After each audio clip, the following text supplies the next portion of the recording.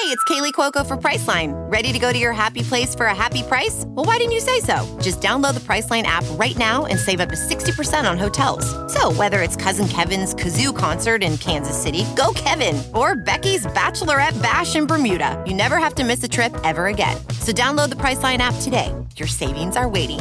Go to your happy place for a happy price. Go to your happy price, Priceline. Welcome back, everyone, to the Guys and Ties podcast. This is Dustin. I've got Rob on the phone, and it's Sunday. It's around 8 o'clock. I just watched the Saints win, so it's not been a total bust of a weekend for football for me. Rob, on the other hand, a brutal weekend. Washington loses. UVA loses in historically bad fashion.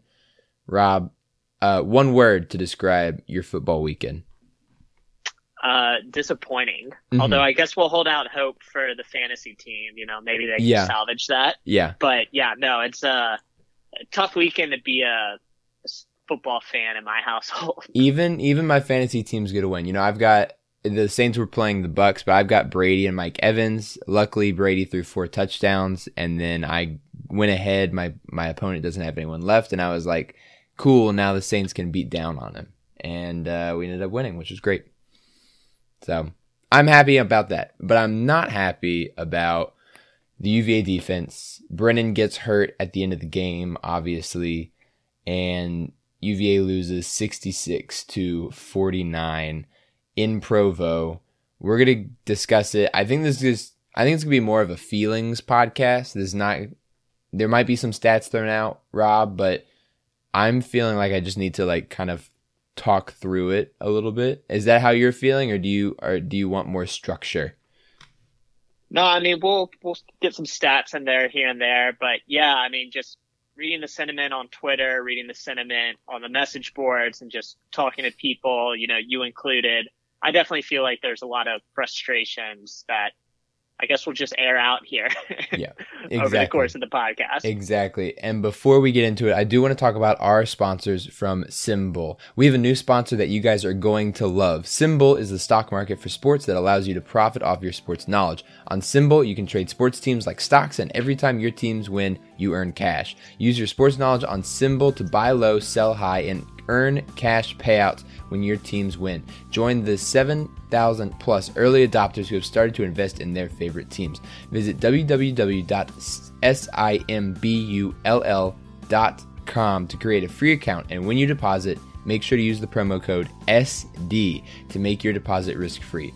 Visit simbull.com and use the promo code SD, and your deposit will be risk-free. That means even if you lose money, SimBull will refund your initial deposit, no questions asked. Join SimBull and start investing and profiting on your favorite teams.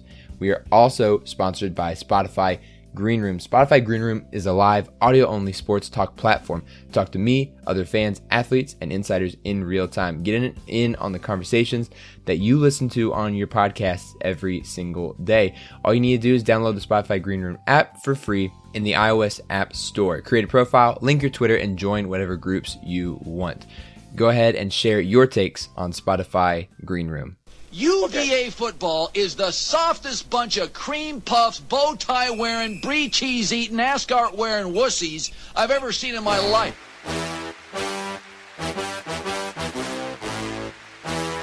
I want to punch people from UVA right in the neck. They wear suits to games. That's absurd.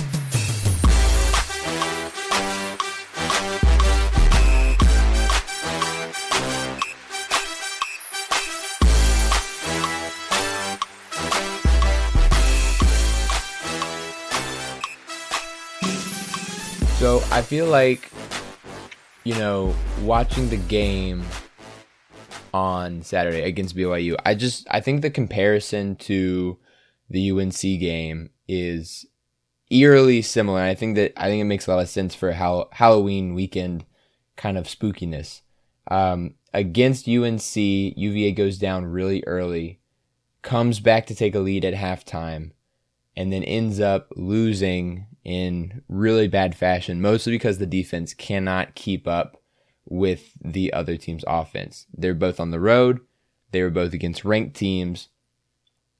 does this have anything to do with, I want your opinion. Do you think this has anything to do with like how the teams are being prepared for these high profile road games? You know, I don't know if it's necessarily that as much as it is. I think we just have to consider like the game against UNC and even the game against Wake Forest. You know, our 3 losses are against the 3 best teams UVA has played, admittedly. And UNC is not ranked right now, although they definitely gave Notre Dame a good fight this weekend. But then Wake Forest is ranked 10th, and now BYU is ranked 17th. So I don't think it has as much to do with like getting prepared. I think it's more so that just this Virginia defense in particular, and even the offense to some extent, because the offense is stalled out in these games as well in the second half, as well as they played in the first halves of these games. But I think it's more so just there's a level of competition that this defense just isn't ready to face. And it can get real ugly in those situations, as we saw against UNC and BYU. So against BYU, UVA only scores 1 touchdown after half. We scored 42 points in the first half, which is insane. And then we score 1 touchdown in the third quarter, none in the fourth quarter. I feel like some of this has to come back on the coaching staff and not just the players. I know the players aren't executing as much, but especially this season, it's become clear several times that I don't think that we adjust well after halftime. You know, like if you think about like BYU's defense clearly changed up what they were doing. BYU's offense stopped going tempo, started running the ball a lot more.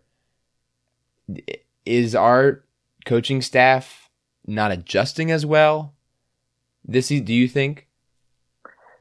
Yeah, I mean, again, offensively, it's maybe a little bit tougher to say. I mean, I think maybe it's more so to Anai's credit just how good they've been in the first half, as then Anai might just really be out scheming people in the first half of games, and then maybe the defense of the opponent catches up. I mean, tough to say.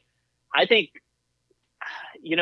maybe you could say it's coaching, but I think it's more so this 3-3-5 defense, which if we want to have a broader conversation about, we can. But Virginia has struggled so much to play this scheme, and they have said, you know, they really had to simplify this scheme, and there's less blitz calls. You know, I think the coverages are simpler, because what we saw is when they tried to start out the season with more on their plate, you know, UNC carved them up, Wake Forest carved them up. I mean, for that third quarter against Louisville carved them up. So I think what's happening is maybe the scheme is, you know, simpler, and then the defense or the opposing offenses are able to adjust to it after halftime.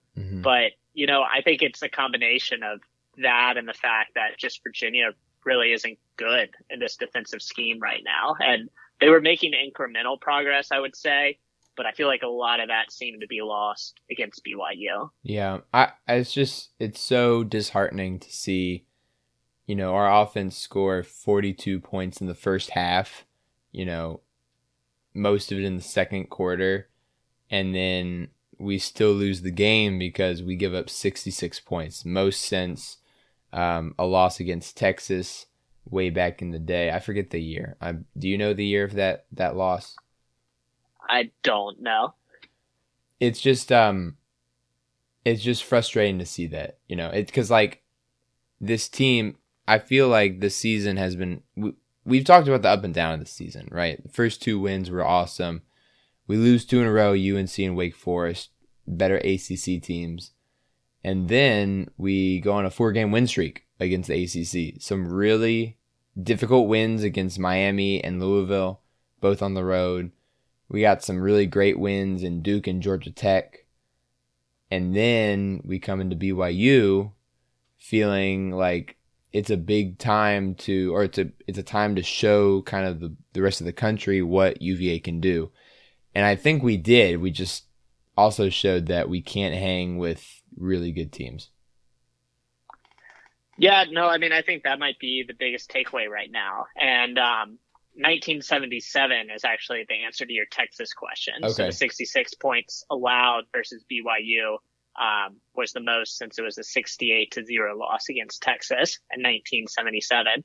And I should add, I don't think BYU had scored more than 35 points all season. No, they haven't. They scored 66 against UVA. So, I mean, there's clearly problems with the defense. And I think that's basically the best way to put it. I mean, I typically try to rewatch every game that UVA has played. I've rewatched every game they've played this season. And I will admit it's Sunday, so maybe I'll get to it later this week and rewatching the BYU game. But I don't really know what I'm going to learn from that. You know, It's not like there was things that were oh so close. You know, it was big holes. It was missed tackles. It was just bad coverage. Like, you know, it was a lot of bad going on. And I don't think there's really going to be huge takeaways. Now, hopefully the staff can find some. That's what they're paid a lot of money to do. But yeah, so I mean, it's certainly frustrating. And I think level of competition is part of it. And, you know, as we alluded to, Virginia has probably lost against the best three teams they've played this year. I think they caught Miami at a good time. Van Dyke is starting to look the part at quarterback, and they obviously beat Pittsburgh this weekend. But listen, I mean, if we're talking about level of competition, we're going to see stronger opponents as we close out the season. You know, Notre Dame is ranked 8th. And again, this is another thing we can talk about. I actually think Virginia can hang with Notre Dame if Brennan Armstrong is playing. Now, of course, I don't know. It seems probably unlikely that he'll be able to. And then Pittsburgh just dropped out of the top 25. And then, oh yeah, by the way, Virginia Tech, they could make a little bit of a run here looking at their schedule. So anyway, yeah, I mean, I think we're clearly struggling against teams that are, you know, above average. I think Virginia is doing what it should against the lesser opponents. But, you know, if Brennan Armstrong can't play, it might be tough to envision UVA winning another game in the regular season. Yeah, and that's disheartening too, because, you know, we're 6-3, so we are bowl eligible. But if we lose the last 4 games of the season against, you know, probably the 4 best teams we're going to face, you know, Wake has really come on strong, last undefeated team in the ACC, and, you know, UNC has Sam Howell and just destroyed us. But, you know, at BYU, which is a top 25 team, Notre Dame, which is a team that, you know, is always good. Pitt is at the top of the Coastal right now, and Tech we've had trouble beating. It's just frustrating that this team had the potential to be really good, a really good team, and mostly because of the offense. But the defense is holding us back, and it's so frustrating to me to watch the offense score 42 points in the first half, and then we lose by 17 points. We lose by 3 scores. I mean, it's not even close. And so I think that's where my frustration is. Yeah, I mean, 35 points in a quarter, too, in the second quarter. I mean, the offense scored a touchdown on 6 straight possessions. It's insane. And I mean, it's explosive, man, and it was getting national attention. I mean, people enjoy watching UVA. They enjoy watching Brennan Armstrong because this is an offense that not only, like, UVA people like haven't really seen before, but nationally this offense is producing at a rare clip. But I think the point you bring up, I think it's the perfect segue into just talking about this defense a little bit, because we've talked about it, you know, going back to the off season when there were hints. Yeah. I mean, when there were hints they were going to make the scheme switch, and then they did.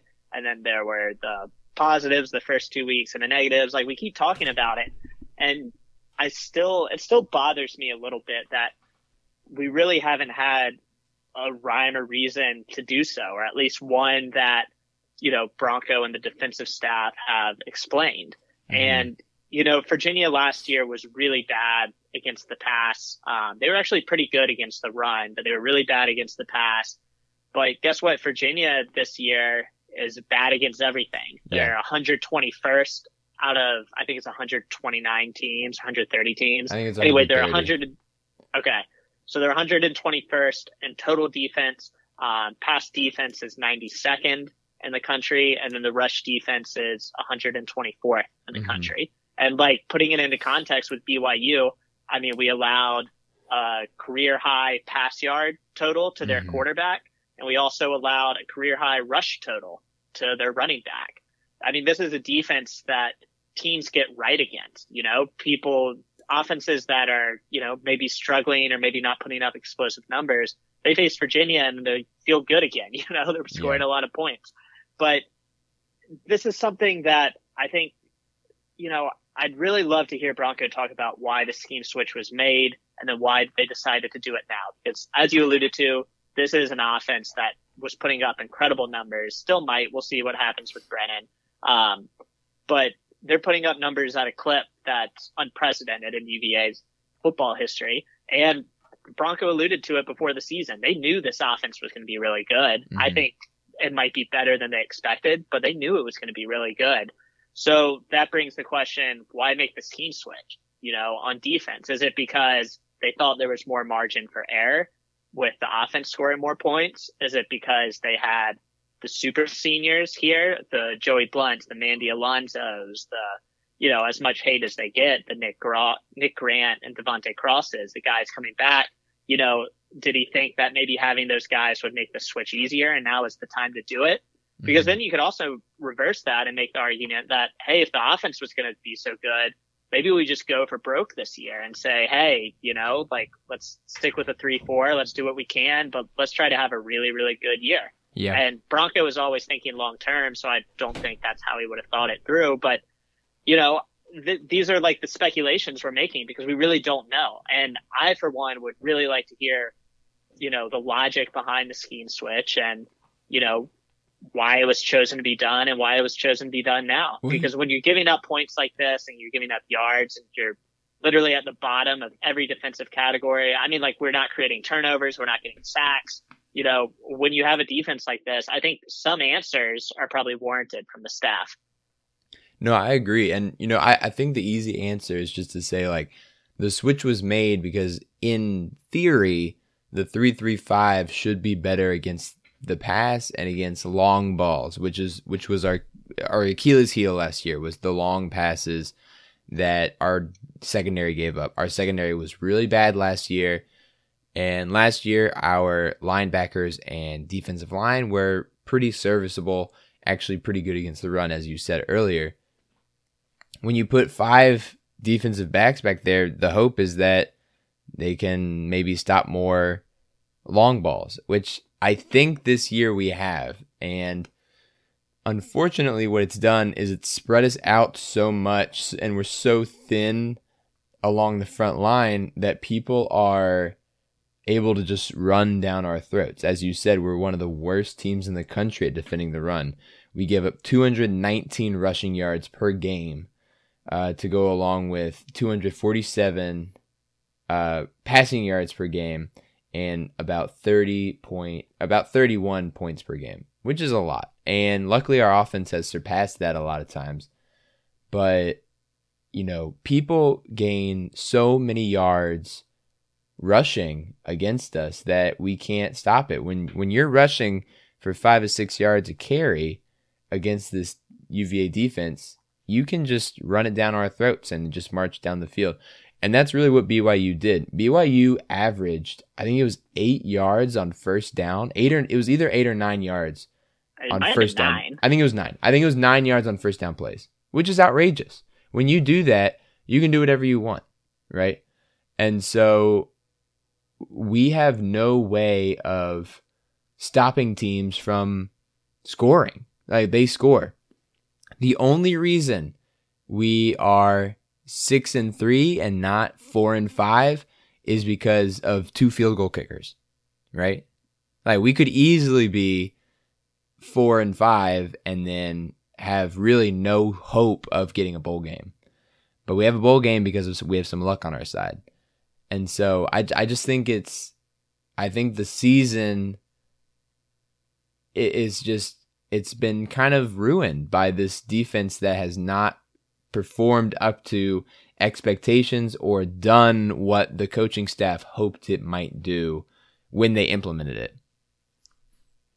Yeah, it's tough to argue with that. And, I don't really know what they're going for as far as personnel goes in this defense because they haven't told us. But I mean, it's a shame because you still have good defensive players. Nick Jackson is a great player, and he had 16 tackles. I want to say, I was just looking at stats earlier. He has 86 tackles on the season. Mm-hmm. Like, that's an impressive number. But so many times, the weakness of this defense is just guys are really struggling with their gap integrity. Yeah. And that's with the linebackers, and it's with the secondary too. And that's part of the thing with 3-3-5 is you're playing with an extra defensive back on the field. So the defensive backs have more of a role in the run fits. And if a defensive back misses a run fit, as several have done over the past few weeks, then that's some problems, and that can give up some big gains. But you have a great player in Nick Jackson who, is just, it's a shame that he's having to transition in this defense. And Noah Taylor, we saw so many great things from Noah Taylor in 2019, but I feel like he's being played out of position now. And I feel like he was played out of position last year as well. And so, there's good players on this team, and I think there's talented youngsters that, whether they're freshmen, sophomores, that have gotten some run and I think can be good players. I think of Hunter Stewart. I think of Wes Weeks. Deshaun Perry was getting some run. James Jackson. And those are just the linebackers. But, you have these players and you have to ask yourself, is this what they're really going for? Like, are they playing in position? Is this defense best aligned to their strengths? Because you would think that if they made the switch for the long term, then they probably should be. Like, that's probably what they had in mind, is getting these young guys in position to succeed and having a system they can recruit for moving forward. But, the defense has just struggled so much, it's tough to really know. Mm-hmm. And I feel like, and I tweeted this out last night too, like there's no way they can change the defense this late in the season, right? Like, if we had a bye week, like week 3 or week 4, like sometimes we have in the past, like in October, maybe, but probably doubtful. Like, we're going to see the 3-3-5 throughout the end of the season. They just can't change it on a whim. But like, do you think they stick with this next year? Because it's not working right now. Like, this is one of the worst defenses in the country. It's one of Broncos' worst defenses ever. And he's a defensive guy. Like, he's a defensive coach. He's not an offensive coach. They have to change it next year, right? Something's got to change next year. And they reshuffled the staff defensively. I don't know if they want to evaluate that. I don't know if Bronco wants to, I know he would be reluctant to, but I don't know if it makes sense for him to become the defensive coordinator in place of Hal. I'm with you. I don't think they'd change it. I know they have the bye coming up before they play Notre Dame in 2 weeks. I don't think they change the defense, at least this season. I could certainly see some adjustments being made, and some adjustments have been made, but, maybe just bringing Joey Blount into the box more. And, his middle safety is, in theory, a safety that should be able to play in the box more. And my guess is that they're not doing that as much with him because of durability concerns. But, Nick Grant has played in the box a decent amount. Maybe they do that. Maybe they use Antonio Clary more at one of the safety positions and bring him in the box. Like, I think you have to do something to stop the run. And, maybe that's it. We saw some of that done in earlier games this season. But that's the problem. When you have so many defensive backs on the field and you play these teams that can spread you out, and you're just left with 5-on-5 offensive linemen versus the front 5 at that point, just hat on a hat, and it can work. So anyway, long way of saying, I don't think they're going to change the base defense, as you alluded to, but maybe we'll see some tweaks for the final stretch here.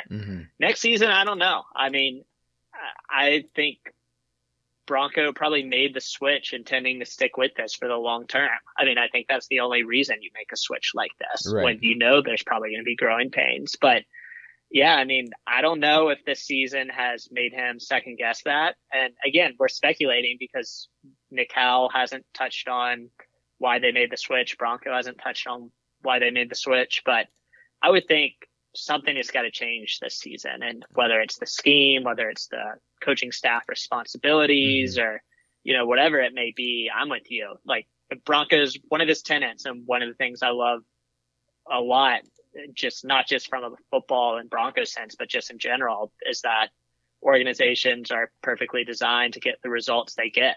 Yeah. And I mean, this defense has been poor this year, without question. So you have to think something needs to change. All right, I want to bring some stats into it. This was purely emotion from the start.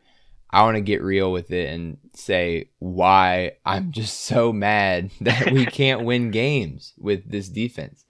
There's been, and I'm going to go through all the losses so far and then some of our wins as well with the rushing defense that we've had. So against Carolina, Carolina had 2 100-yard rushers that game. They had Ty Chandler, who averaged 9.9 yards a carry, 198 yards, 2 touchdowns, and Sam Howell, quarterback, 112 yards, 7.5 yards a carry. When you're averaging 10 yards a carry, you should just run it every time. There's no reason. Sam Howell only had 300 yards passing on 14 completions that game, and he still ran for 112 yards. So that's kind of where we're at. Against Wake Forest. Wake Forest is kind of the outlier, but their runner, their main guy, Justice Ellison, still averaged 6.6 yards a carry on 86 yards. Against Miami's running back Cameron Harris averaged 7.9 yards a carry, 111 yards. That was in a win. Against Louisville, same thing. Hassan Hall gashed us for 11.6 yards a carry, 162 yards, 1 touchdown. And then Georgia Tech, another win. Jahmyr Gibbs had 132 yards and averaged 10 yards a carry.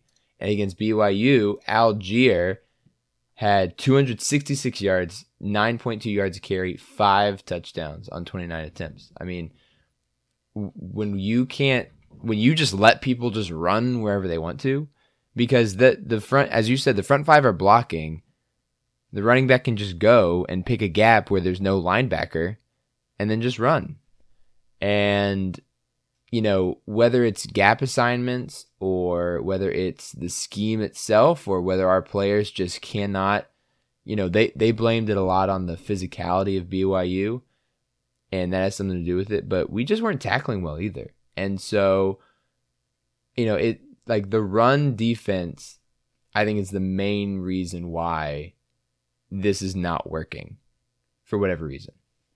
We have a new sponsor that you guys are going to love. Symbol is the stock market for sports that allows you to profit off your sports knowledge. On Symbol, you can trade sports teams like stocks, and every time your teams win, you earn cash. Use your sports knowledge on Symbol to buy low, sell high, and earn cash payouts when your teams win. Join the 7,000 plus early adopters who have started to invest in their favorite teams. Visit www.simbull.com to create a free account, and when you deposit, make sure to use the promo code SD to make your deposit risk-free. Visit Symbol.com and use the promo code SD, and your deposit will be risk-free. That means even if you lose money, Symbol will refund your initial deposit, no questions asked. Join Symbol and start investing and profiting on your favorite teams.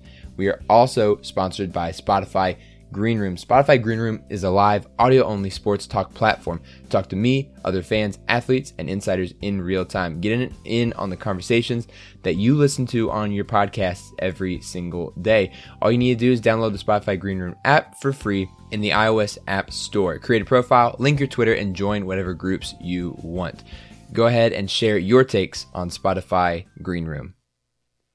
CarMax is putting peace of mind back in car shopping by putting you in the driver's seat to find a ride that's right for you. Because at CarMax, we believe you shouldn't just settle for a car. You should love your car. That's why every car we sell is CarMax certified quality, so you can be sure with upfront pricing that's the same for every customer. So don't settle. Find love at first drive and start shopping now at CarMax.com. CarMax, the way car buying should be. Hiring? With Indeed, your search is over. If you need to hire, you need Indeed. Indeed is your matching and hiring platform with over 350 million global monthly visitors, according to Indeed data, and a matching engine that helps you find quality candidates fast. Ditch the busy work. Use Indeed for scheduling, screening, and messaging so you can connect with candidates faster. Listeners of this show will get a $75 sponsored job credit to get your jobs more visibility at Indeed.com/match. Just go to Indeed.com/match right now and support our show by saying you heard about Indeed on this podcast. Indeed.com/match. Terms and conditions apply. Need to hire? You need Indeed. Whoa, sweet man cave. Thanks. Serious upgrade. How'd you pay for all this? I got a home equity line of credit from Figure. I was approved in 5 minutes and had funding in 5 days. Wow, that fast and easy? Yep, the application is 100% online, plus no out-of-pocket costs. Just fast access to the cash you need. How do I get started? Go to Figure.com and get that serious upgrade. Figure Lending LLC, DBA Figure, Equal Opportunity Lender, NMLS 1717824. Terms and conditions apply. Visit Figure.com for more information. For licensing information, go to www.nmlsconsumeraccess.org. Yeah, no, I mean, I agree 100%. And thanks for pulling up all those stats. I mean, I think that illustrates perfectly the problem with the run defense. And on top of that, it's not even like we're great against the pass. We're 92nd nationally against the pass. I mean, this is a defense that struggles in all facets of the game. Mm-hmm. We've had very few sacks on the season. We've had very few turnovers on the season. And that used to be like the calling card of this defense. You think to 2018, it was all about turnovers. The Juan Thornhill, Bryce Hall, Tim Harris, Britton Nelson, like those guys were getting picks. And then you go to 2019 and all our guys were getting sacks. I mean, our defensive line guys had 4 and 5 sacks. I think Noah Taylor had 7.5 that year. Snowden had a couple. Like it was 2018 was all about turnovers and 2019 was all about pressure. And then last year was weird, but then this year, like there's no identity. Like they've had to scale back all the pressure packages because, basically they had to simplify things just to, keep up. And I thought it was interesting. Again, I haven't rewatched this game yet. TBD if I even will, but the nickel packages, they were using a lot of 1-5-5 in the past few games. And this game against BYU, they kind of went away from it. They went some 2-4-5, which we had seen before. So, I say that because like they're really grappling with what this identity is. And, even what we thought we knew, coming out of this 4-game win streak and against Duke and Georgia Tech in particular, it seemed to get shuffled again and the loss against BYU. So, yeah, I mean, I'm glad you bring up the stats. And I mean, I think it's hard to argue that there's, nothing wrong with this defense because there's certainly a lot wrong. And, against Notre Dame and against Pitt and against Virginia Tech, those are all 3 physical teams. And this defense is going to get tested much as they were against BYU. And BYU was probably the worst matchup for us of the season, but it's not going to get much easier, especially against Notre Dame and Pitt coming up. Right. And even Virginia Tech, who is a physical team, and even though they're not playing well right now, they're 4-4, they will play up to however good we are in that final game of the season. So, I'm not looking forward to that game right now at all because, they're just going to run it down our throats and then do whatever to us. It's just going to be awful. One last stat, all of those running backs, most of them almost doubled their season average in yards per rush. Jahmyr Gibbs only averaged 5.2. He had 10.2 against UVA. Hassan Hall is really, for Louisville, really the only one who didn't do that. He averages 7.5 yards a carry, which is insane, but he averaged 11.6 against UVA. Cameron Harris, kind of the same thing, 5.8 to 7.9 for Miami. Justice Ellison, another one, 5.3 average, 6.6 total. But Ty Chandler, he had 5.5 to 9.9. And of course, Algier last night averages 5.6 yards a carry, but 5.7 yards a carry, but 9.2 last night. So it's just like we're allowing these running backs to have career highs, and we allowed BYU to score the most points they've ever scored before in a game. And it makes me mad the most that Brennan Armstrong's having one of the best seasons. Oh, probably you can argue maybe the best season a UVA quarterback's ever had. Breaks the single season passing yards record last night as well before going out with a rib injury.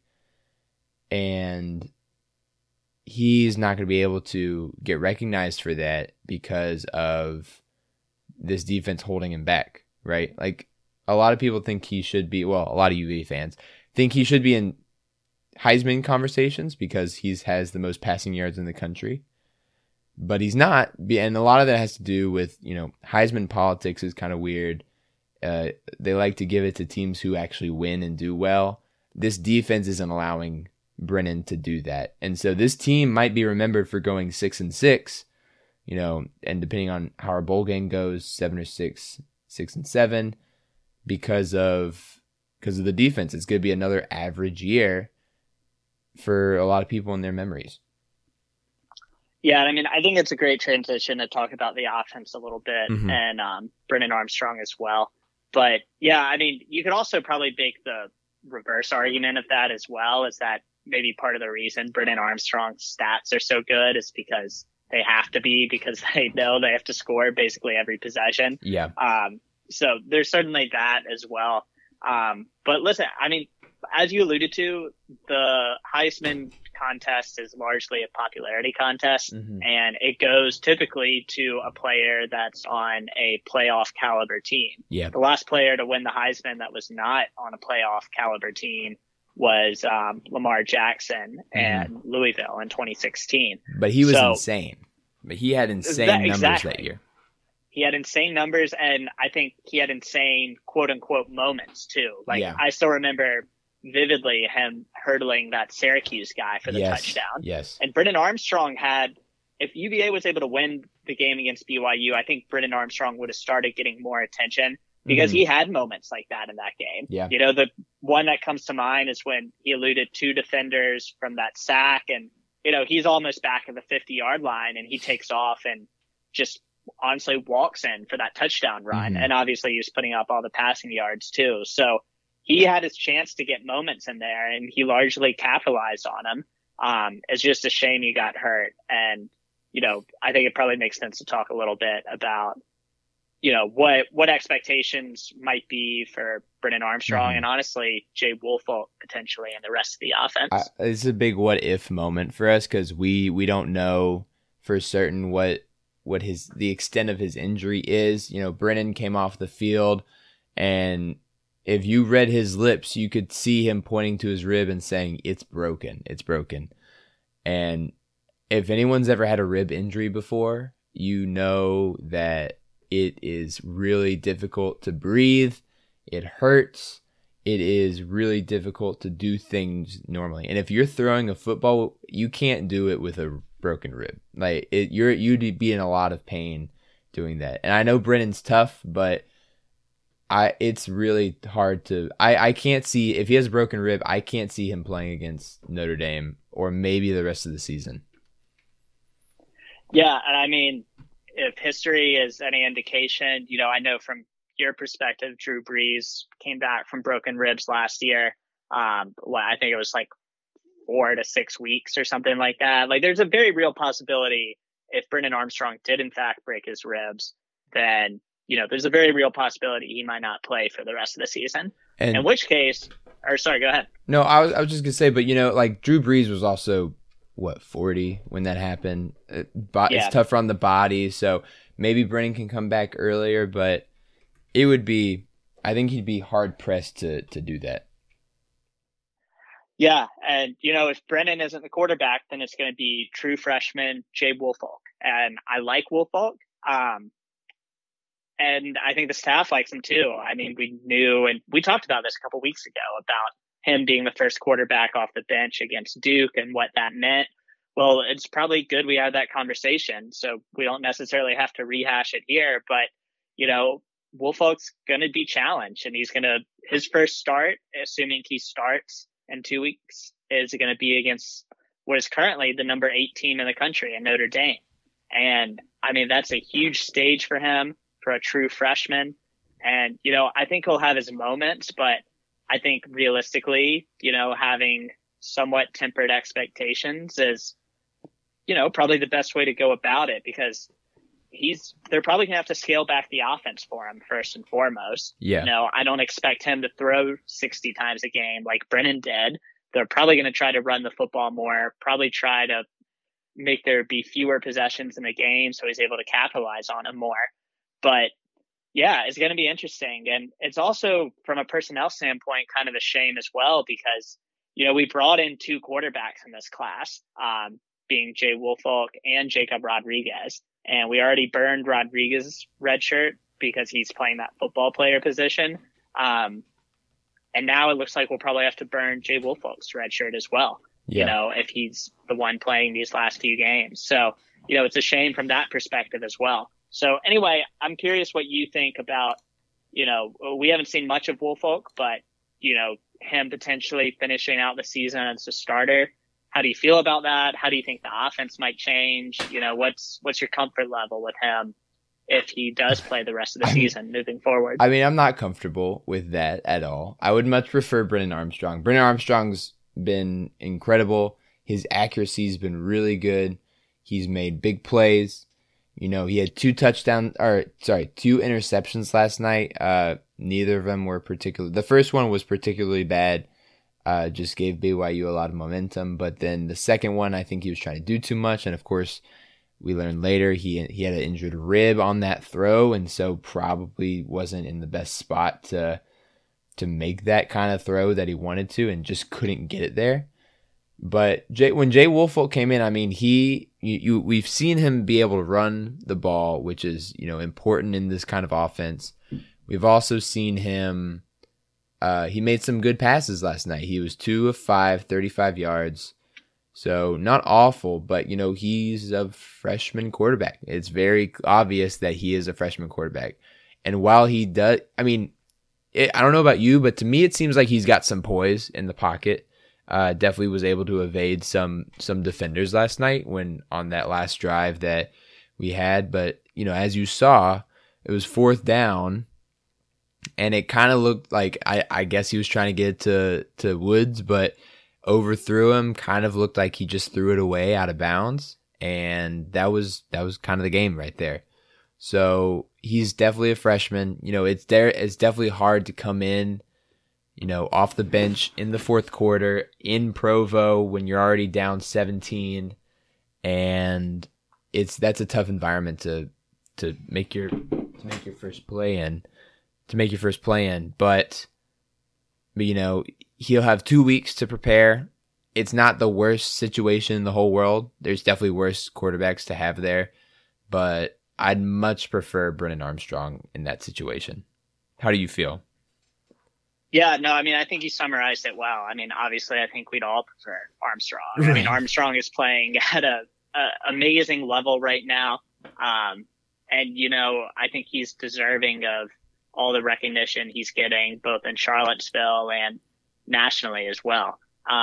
I think you're right. Woolfolk does look poised. You don't get the feeling that the moment's too big for him. Mm-hmm. And I think that's part of the reason why he probably passed Ira Armstead on the depth chart, is because of that poise. And you can see how he's comfortable in the pocket and moving around. And he's smaller than the quarterbacks that UVA has typically had. He's, I think, maybe generously listed at 6'1". I'm not even sure if he's that tall.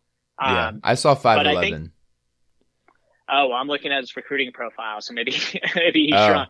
I mean, it wouldn't surprise me if he's 5'11". He looks way more like 5'11" than 6'1". That's what it says. That's what it says on ESPN. 5'11", 200 pounds. Yeah, so I mean, it's going to be slightly different, I think. Yeah. And he's coming in. I think he's a really talented player, and Virginia doesn't recruit, a lot of 4- and 5-star players. Mm-hmm. But, for context sake, he was a pretty mid 3-star prospect is probably the best way to put it. He was the 34th ranked quarterback in the class, according to 24/7. According to the composite at 24/7, he was the 58th best quarterback in the class. Mm-hmm. So listen, I mean, Bryce Perkins wasn't highly recruited. Kurt Benkert wasn't highly recruited. Heck, Brennan Armstrong wasn't really highly recruited as well.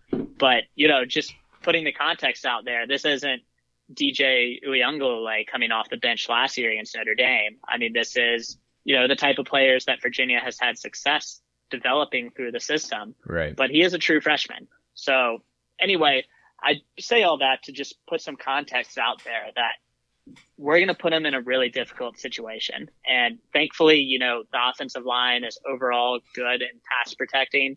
I mean, our receivers are outstanding. I mean, Dontavian Wicks is 28 yards away from having 1,000 yards receiving.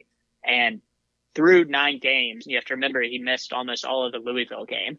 I mean, Keaton Thompson, 663 yards receiving. Billy Kemp, 562. Rashawn Henry, 493. Jelani Woods, 446. I mean, this is an incredible receiving core, and it's a shame we're not talking about them this podcast, and instead we're focusing on the defense and the backup quarterback. But, you know, he's going to have help, and we've seen how Anai last year really changed the playbook.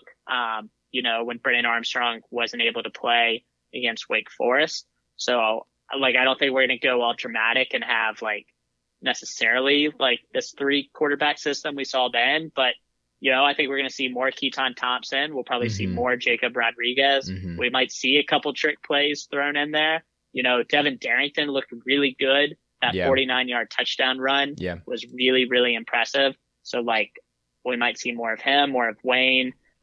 Mike Collins has been dressing for games, although he hasn't been playing. So listen, there's a lot of different ways this offense can go. And I feel overall pretty comfortable that Anai is going to put the best game plan together that's possible. But it could look different than what we've been seeing the first 9 games of the season with Brennan Armstrong. I mean, Dr. Bob's called some fantastic games so far this season from his side of the ball. So we've had a lot of problems with Anai over the years. A lot of fans have, just for different reasons, but like this year he's been pretty much flawless, I would say. There's been, you know, there's always a few plays you're like, what the heck was that? But overall, like, the games have been really well called by Anai, and he's using Brennan well. He's using his tools really well. He's getting Dontavian Wicks, Jelani Woods, Keaton Thompson, Billy Kemp open, basically whenever they want to be, and I'm hoping that he'll do the best that he can with what he has, right? So if that's with Jay Woolfolk, that's great. If we do some weird hybrid thing with Keaton Thompson and Woolfolk and maybe Rodriguez, and who knows, maybe even Ira Armstead gets another shot at getting some QB time, that's great too. But I'm expecting that we'll see a mix of things, and, you know, probably some Jay Woolfolk as well. And I mean, we've been saying we hope there's more rushing this whole season, but, you know, maybe some more rushing. And like, I want to talk about the rushing real quick. Like Devin Darrington, as you said, 2 rushes, 60 yards, 1 touchdown. And even Wayne had 4 rushes, 32 yards. That's an 8-yard average, right? I feel like we've got the people to rush. And maybe it's just because, you know, Brennan has been passing so well, they just kind of put everyone back and, you know, expect the pass. But, you know, maybe this is a time to get more rushing into the game. Yeah, I mean, I think a big key of that will be Jay Woolfolk using his legs as well, because, you know, the rushing offense really opened up the past couple of weeks when Brennan Armstrong was able to run. And Brennan Armstrong had 94 yards rushing last night. You know, he had 99 yards rushing against Georgia Tech. So, you know, I think the past couple weeks in particular, when he's been able to run, has really opened everything else up. So I think Woolfolk, you know, maintaining that ability will be big. Now, it's going to be different with Woolfolk because he's not as big as Brennan. So it's going to be a different style of running. They're probably not going to run these counters or these inside zones with him like they do with Brennan Armstrong. It'll probably be more outside the hashes. And it'll also be different because they're going to have to be careful with him because the backup behind him is Ira Armstead. And I really don't think they're comfortable with Ira Armstead throwing the ball right now. And for all we know, we might have, Jacob Rodriguez, you know, he might be playing more quarterback the coming weeks, just out of precaution. You know, he really hasn't played quarterback all season, but maybe he does.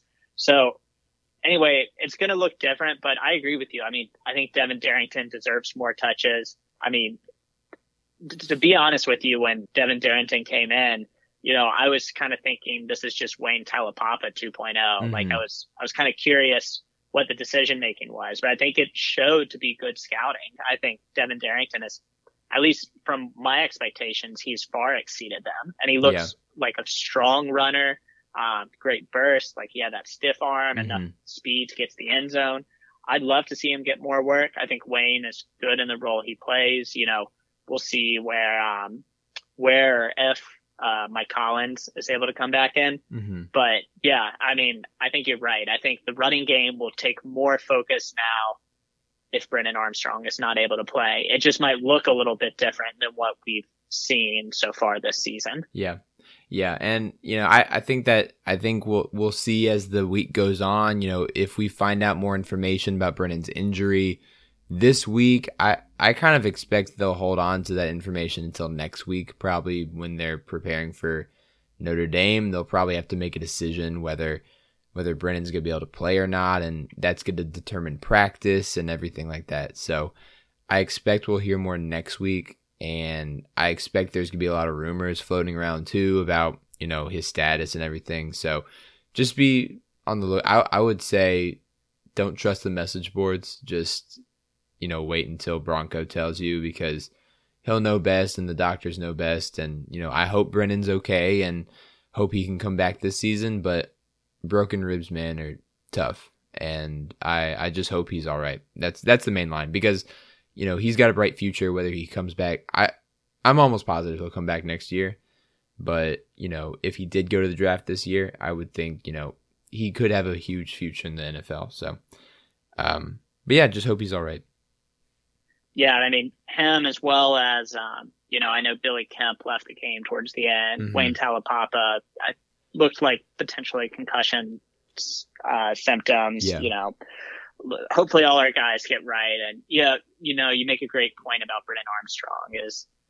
I'm with you. I think he comes back next season. I think, you know, there's things that he can clean up that can make him legitimately a high round draft pick if he does choose to come back. But I think what he's shown this year is that he's got all the skills. Like he can make every throw on the field. He's a good runner. He's got a cannon. You know, he's got a cannon for sure.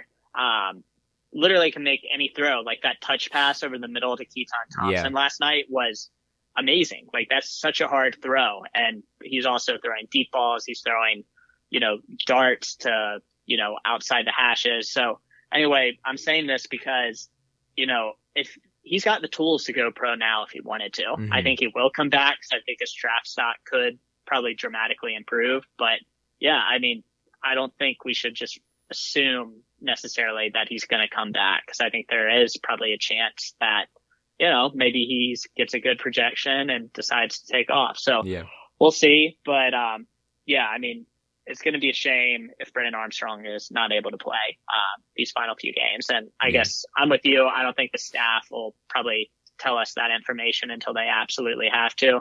So that might, I mean, we might not know until day of Notre Dame. But anyway, I guess we'll find out. Yeah. Well, Rob, I want to thank you for letting me complain and just kind of ramble and say the same things over and over again. And, you know, kind of the same things that everyone's been saying this whole season, or at least, you know, especially last night, which is our defense is bad. It's really bad. I called it garbage last night. I called it trash. I said that they sucked. And I think those things are all still true. It's been tough to watch the defense this season, especially because the offense is so good. I think that's what makes it really tough. Rob, is there any last word you would like to say, thoughts or feelings about the season defense and how you're looking at the last 3 games? Yeah, the only thing I would add is that, as crazy as it sounds on paper, you know, I think Virginia actually came out ahead yesterday, at least as far as the ACC race goes. Wow. Okay. I think you're right. I think you're right. Maybe we lost kind of the realistic chance to win the ACC, but with Pittsburgh losing, Virginia does control its own destiny. Yeah. And, you know, obviously Pitt controls its own destiny too. And as weird as it might sound, I think Virginia Tech also controls their own destiny. I think you're right. So anyway, yeah, I mean, it's crazy. On Twitter, if you were following it yesterday, like everyone was all excited going into the game because Pittsburgh lost. And then after the game, it's, oh man, what happened? So anyway, I think we should mention that Virginia does technically control its own destiny, and the ACC race for the Coastal Division. It just seems less likely than it did, 24, 48 hours ago that Virginia will be able to capitalize on that opportunity. Yeah, exactly. Because our game against Notre Dame won't count as an ACC game, so we can get blown out in there and still win the Coastal Division and try and get a rematch with Wake Forest in Charlotte. It's in Charlotte this year? Is it always in Charlotte? Yeah, I think it's always in Charlotte. Okay, well, in Charlotte, and that would go poorly if we don't have Brennan back. In any case, I think I want to end it here. I don't want to keep on rambling. Rob, we said 30 minutes for the pod. It's been 50, and this seems to happen a lot. But thanks for hashing it out with me and hopping on short notice. But thanks to everyone for listening. Know it was a tough loss, but just know that this is with the bye week, hopefully we do fix some problems. I don't know what can be fixed, but in any case, what you can do is make sure to follow us on Twitter at Guys and Ties Pod. Go ahead and follow us on Instagram and Snapchat for any bonus content out there at Guys and Ties Pod. Go ahead and follow us on Spotify and iTunes if you like listening to us. And we will see you guys next time, probably for a basketball preview sometime this week. So get ready for that. We will see y'all next time. Go Hoos. Go Hoos.